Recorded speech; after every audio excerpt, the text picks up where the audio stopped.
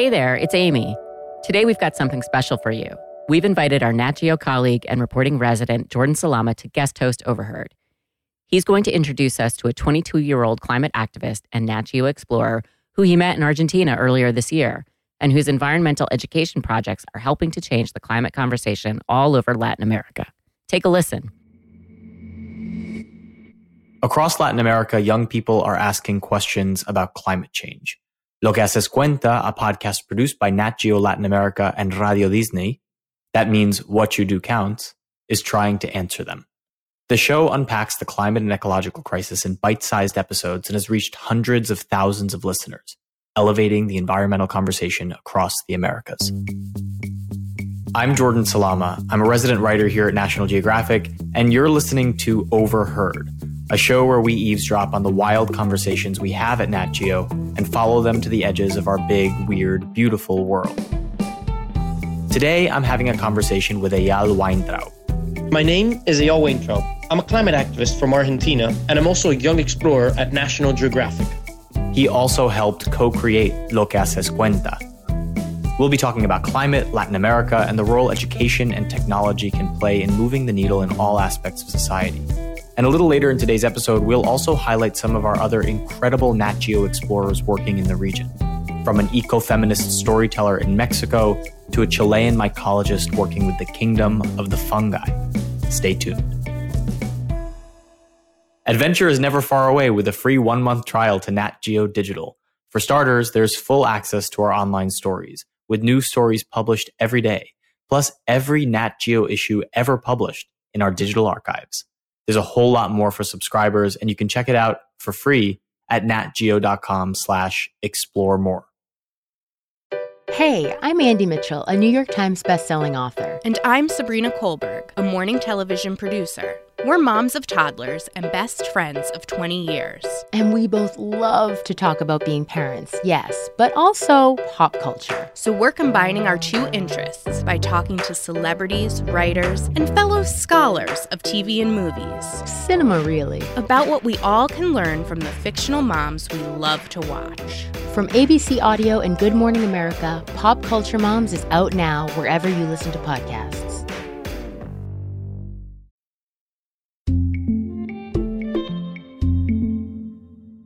We're here with Eyal Weintraub, a climate activist and Nat Geo young explorer in Buenos Aires, Argentina. Eyal, thanks so much for being here.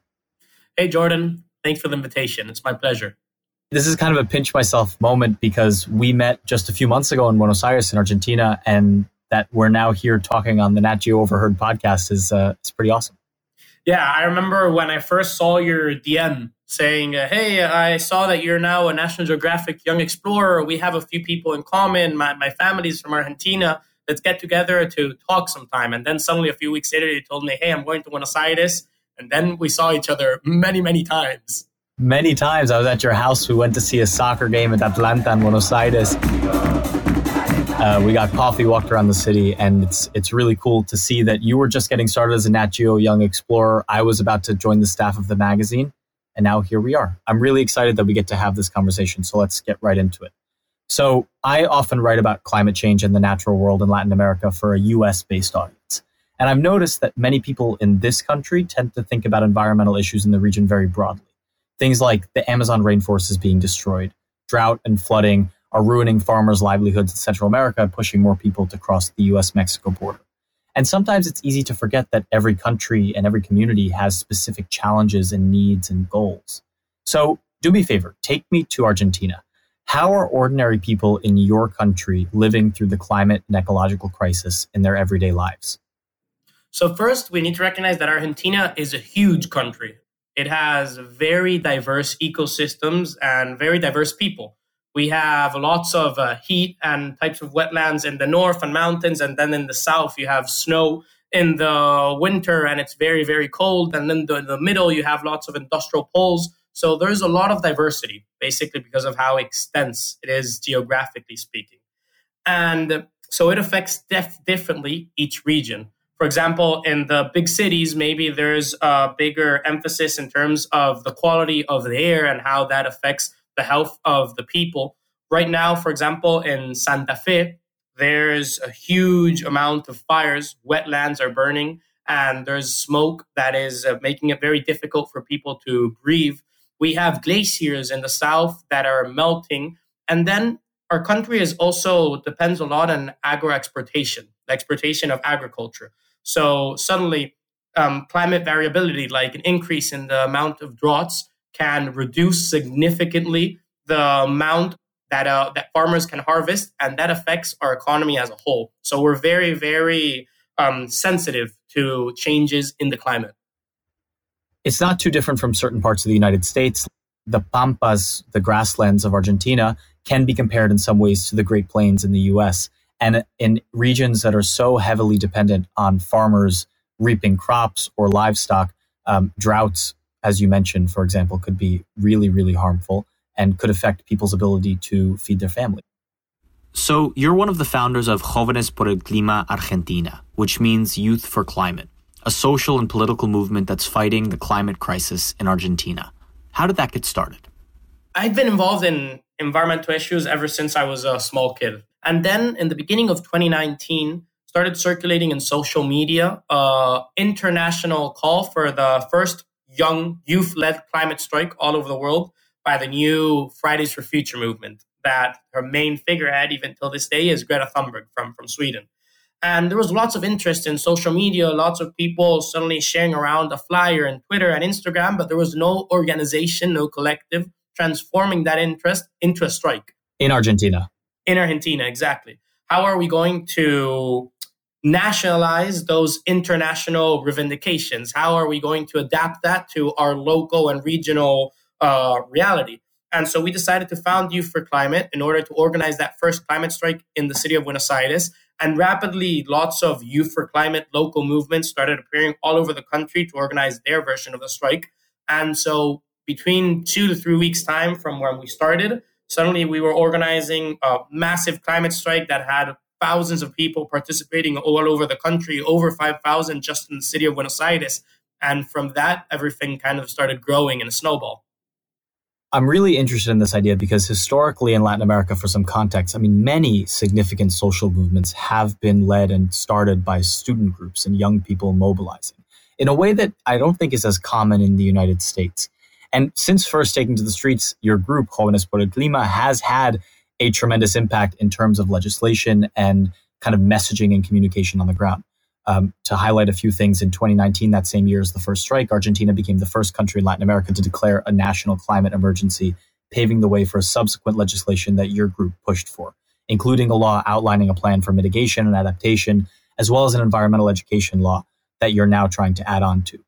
But this does also get us into a conversation about the importance of communication, maybe on a regional level, even more so than just within Argentina. So across Latin America, you have this podcast that is teaching people through bite-sized episodes about what the basics are of the climate and ecological crisis. Why do you think that's important? One of the main problems we face with global warming is that those communities who suffer environmental violence firsthand, who suffer the brunt of the climate and ecological crisis, are those that are historically marginalized, are those that have less resources, are those that are most vulnerable. Places that have the most amount of political power, most amount of economical power, the places where the media spotlights the different, where the media is concentrated, usually isn't the places that suffer the worst of the climate and ecological crisis. And so this disparity that makes it very hard a lot of the time for those of us who live in big cities to see currently the worst consequences of environmental issues. And that's something that we need to work on, I think, by creating much stronger bonds between, for example, urban activists and climate activists from rural communities, or those who live in those neighborhoods that are the most vulnerable, that have less resources, that have been historically marginalized. That's something that the climate movement needs to work much more on. And I think that something also that you mentioned about environmental violence in poorer areas is something that we should talk about, because in Latin America, as opposed to the United States, thankfully here, we do not notice as much violence against environmental activists. But Latin America is one of the most dangerous regions for environmentalists and conservationists to be working in these areas, especially those who are working in poorer areas and in more remote areas. So how does that inform your work? Luckily, it's not something that happens in Argentina, but it does happen a lot, for example, in Colombia or Brazil, where there's hundreds of climate activists who usually come from these most vulnerable neighborhoods, from indigenous communities, that are assassinated every single year because of defending their environment. And I think that that's why it's really important. Different agreements, like, for example, El Acuerdo de Escazú, the Escazú Agreement, is the first regional attempt to start developing a framework that can protect environmental activists all over Latin America. And for example, Youth for Climate has worked really, really hard for Argentina, for example, to join and ratify that agreement.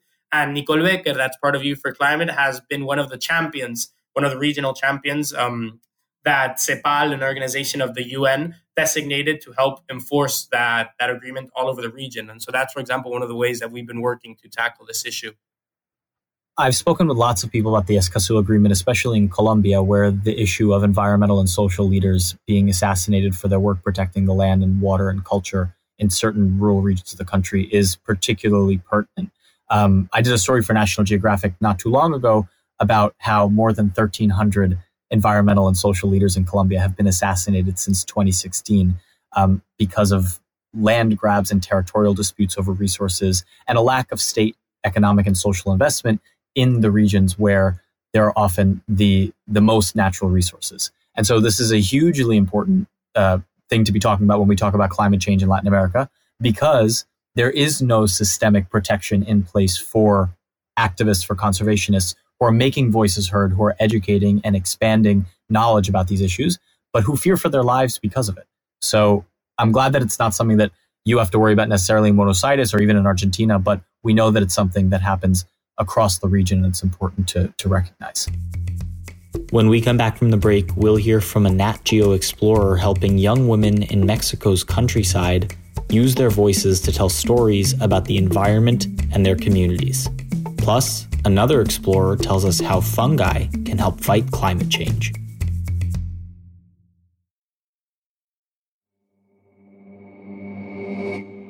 We're back with Eyal Weintraub of Buenos Aires, Argentina. Eyal, in addition to Lo que haces cuenta, you're a Nat Geo Young Explorer, which means that you've received a grant to carry out a project in your area of expertise. In this case, you're working to use technology to expand environmental education opportunities across Argentina. Can you tell me a little bit more about that project? Yeah, sure. So with the National Geographic grant, we developed a project called Alerta Celsius. And what we're doing is developing workshops, capacitations, an interactive guide to create and fortify an ecosystem of environmental education here in Buenos Aires this first year, which we're taking it kind of like a prototype. And our focus is to include a youth perspective and technology to how environmental education is taught in schools and the formal and non-formal educational system. And it's been going really, really well. We've managed to already work with hundreds of kids. By the end of the year, we'll have developed technological and digital tools to increase the quality and quantity of environmental education here in the city of Buenos Aires. What's amazing about the Society's Explorer program is that it funds people all over the world to come up with these creative projects that are not only creative, but they are also specific to the region where each person is working, from activists to scientists to storytellers. So what I thought we could do now actually is each of us highlight another Nat Geo Explorer working in Latin America, because there are so many others and they are all doing such amazing things. What do you think about that? That sounds great. Let's do it. Okay, so for this, we each picked one person and we asked each of them to send us a clip introducing themselves and what they do. You want to present your pick first?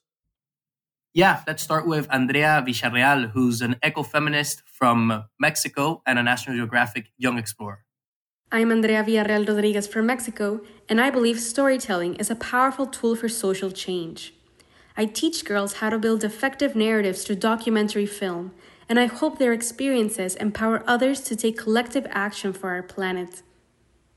So what Andrea is doing is working with Girl Up to develop a storytelling lab for young girls all over Mexico, so that they can tell with their own narrative, a narrative that comes many times outside from the capital of Mexico and from the peripheries, where lots of the time environmental violence is felt much more crudely, so that young women are empowered to be able to tell their own stories from their own voices, from their local communities, and in that way communicate the climate and ecological crisis in a way that can impact with a large diversity of people. Her work sounds amazing and so important. And do you know what different kinds of mediums she uses to tell these stories or to help these young girls around the country tell the stories? So these young girls, hundreds applied from all over the country, and 10 were selected to participate in this whole formation course. And what they're doing now is developing short documentaries about environmental issues that they're facing in their communities. And right now they're in that production phase, recording the documentaries, and then they're going to be editing and finally presenting them in different parts of Mexico. So this sounds like a really special project. Yeah, definitely. I'd love to hear a bit more about the explorer that you chose. Absolutely. Okay, so the explorer that I want to highlight is Juliana Furchi, a Chilean mycologist, which means that she's an expert on fungi. Here's her audio. My name is Juliana Furchi. I am from Chile. I am a field mycologist focusing on studying the fungal diversity of our planet and understanding ancestral and traditional uses of fungi and humanity. Okay, so Juliana Furchi, she focuses on understanding and protecting the fungal diversity of her country, of Chile.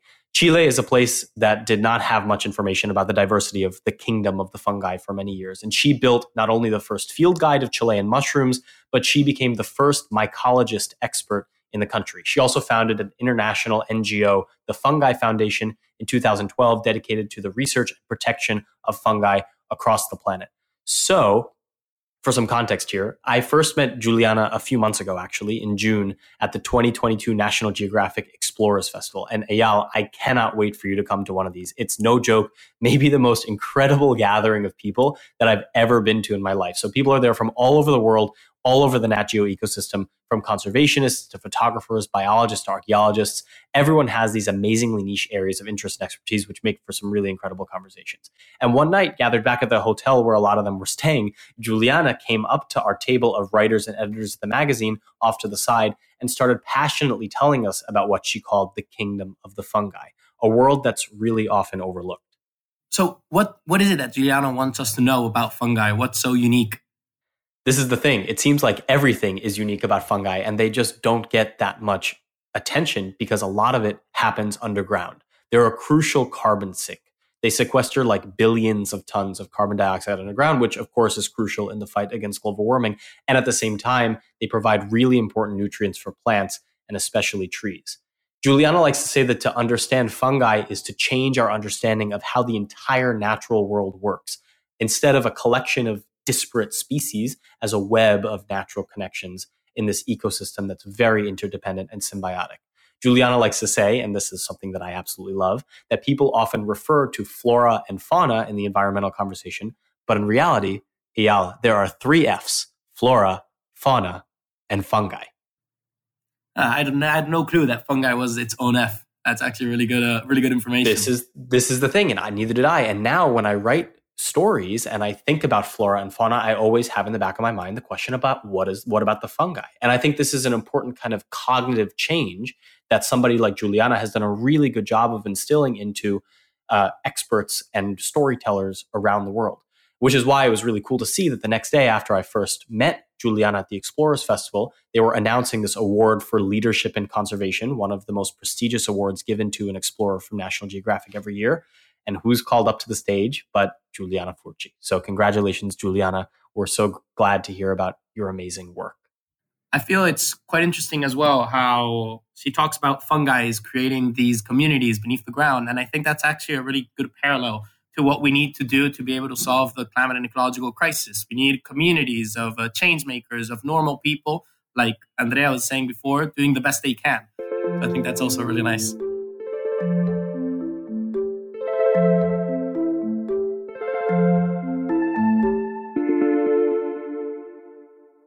On the topic of finding connections and building communities, I want to talk about something that I've gotten questions about from many people, but especially young people around the world, and that is this question about climate change and mental health. Scientists have coined terms like eco-anxiety and eco-grief. There are people who we've already spoken about who are directly affected in the worst of ways by the climate and ecological crisis, whether that's losing their homes to floods and storms, becoming ill from air pollution, or fearing for their lives as indigenous defenders or environmental activists in regions marred by conflict. But How would you suggest, kind of on a general level, somebody combat these feelings of despair, those sleepless nights, those periods of doom scrolling on Instagram, when it's very easy to feel helpless, like there's nothing we can do? To be honest, I try not to overthink about it a lot of the time. And sometimes it works, sometimes it doesn't. I think it's very personal.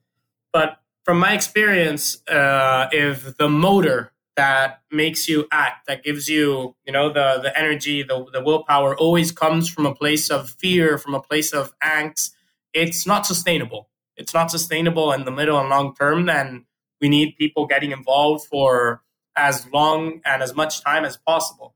And in that sense, I always try to find hope, to find joy in what I'm doing, even though it's dealing with very difficult issues a lot of the time.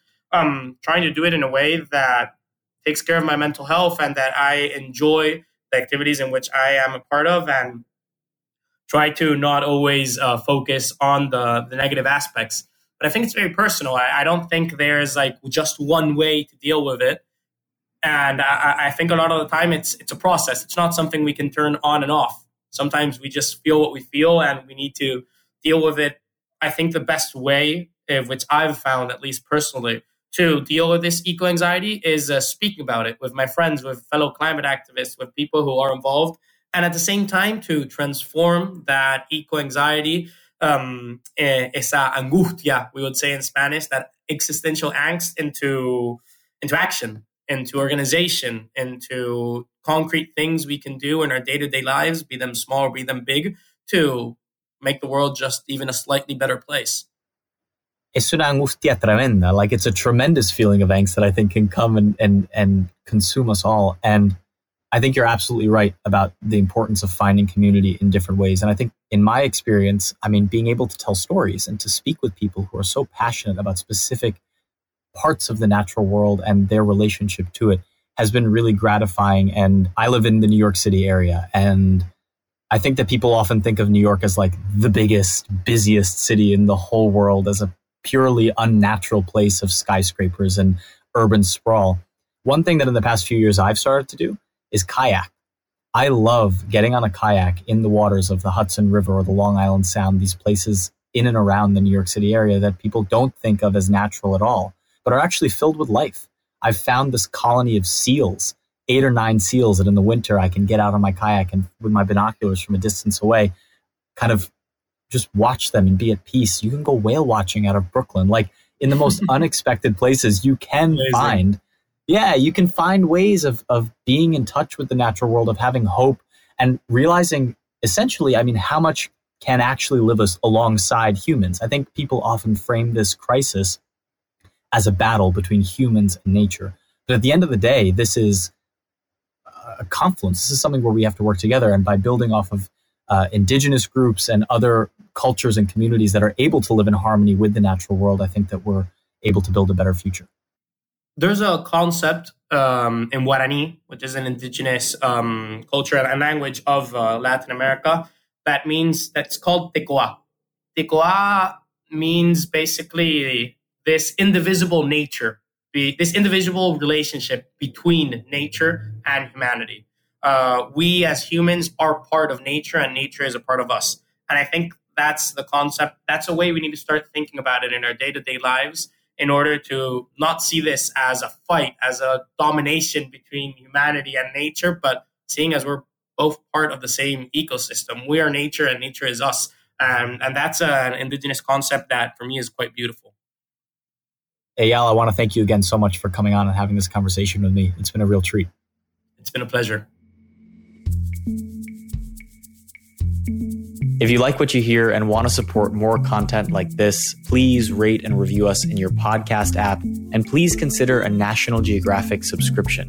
That's the best way to support Overheard. Go to natgeo.com/explore more to subscribe. Follow Eyal Weintraub on Instagram at Eyal Wein. That's spelled EYALWEIN. And follow me on Instagram at JordanSalama19 for more National Geographic stories and adventures from the Americas and beyond. That's JordanSalama19. You can listen to Lo que Haces Cuenta wherever you get your podcasts.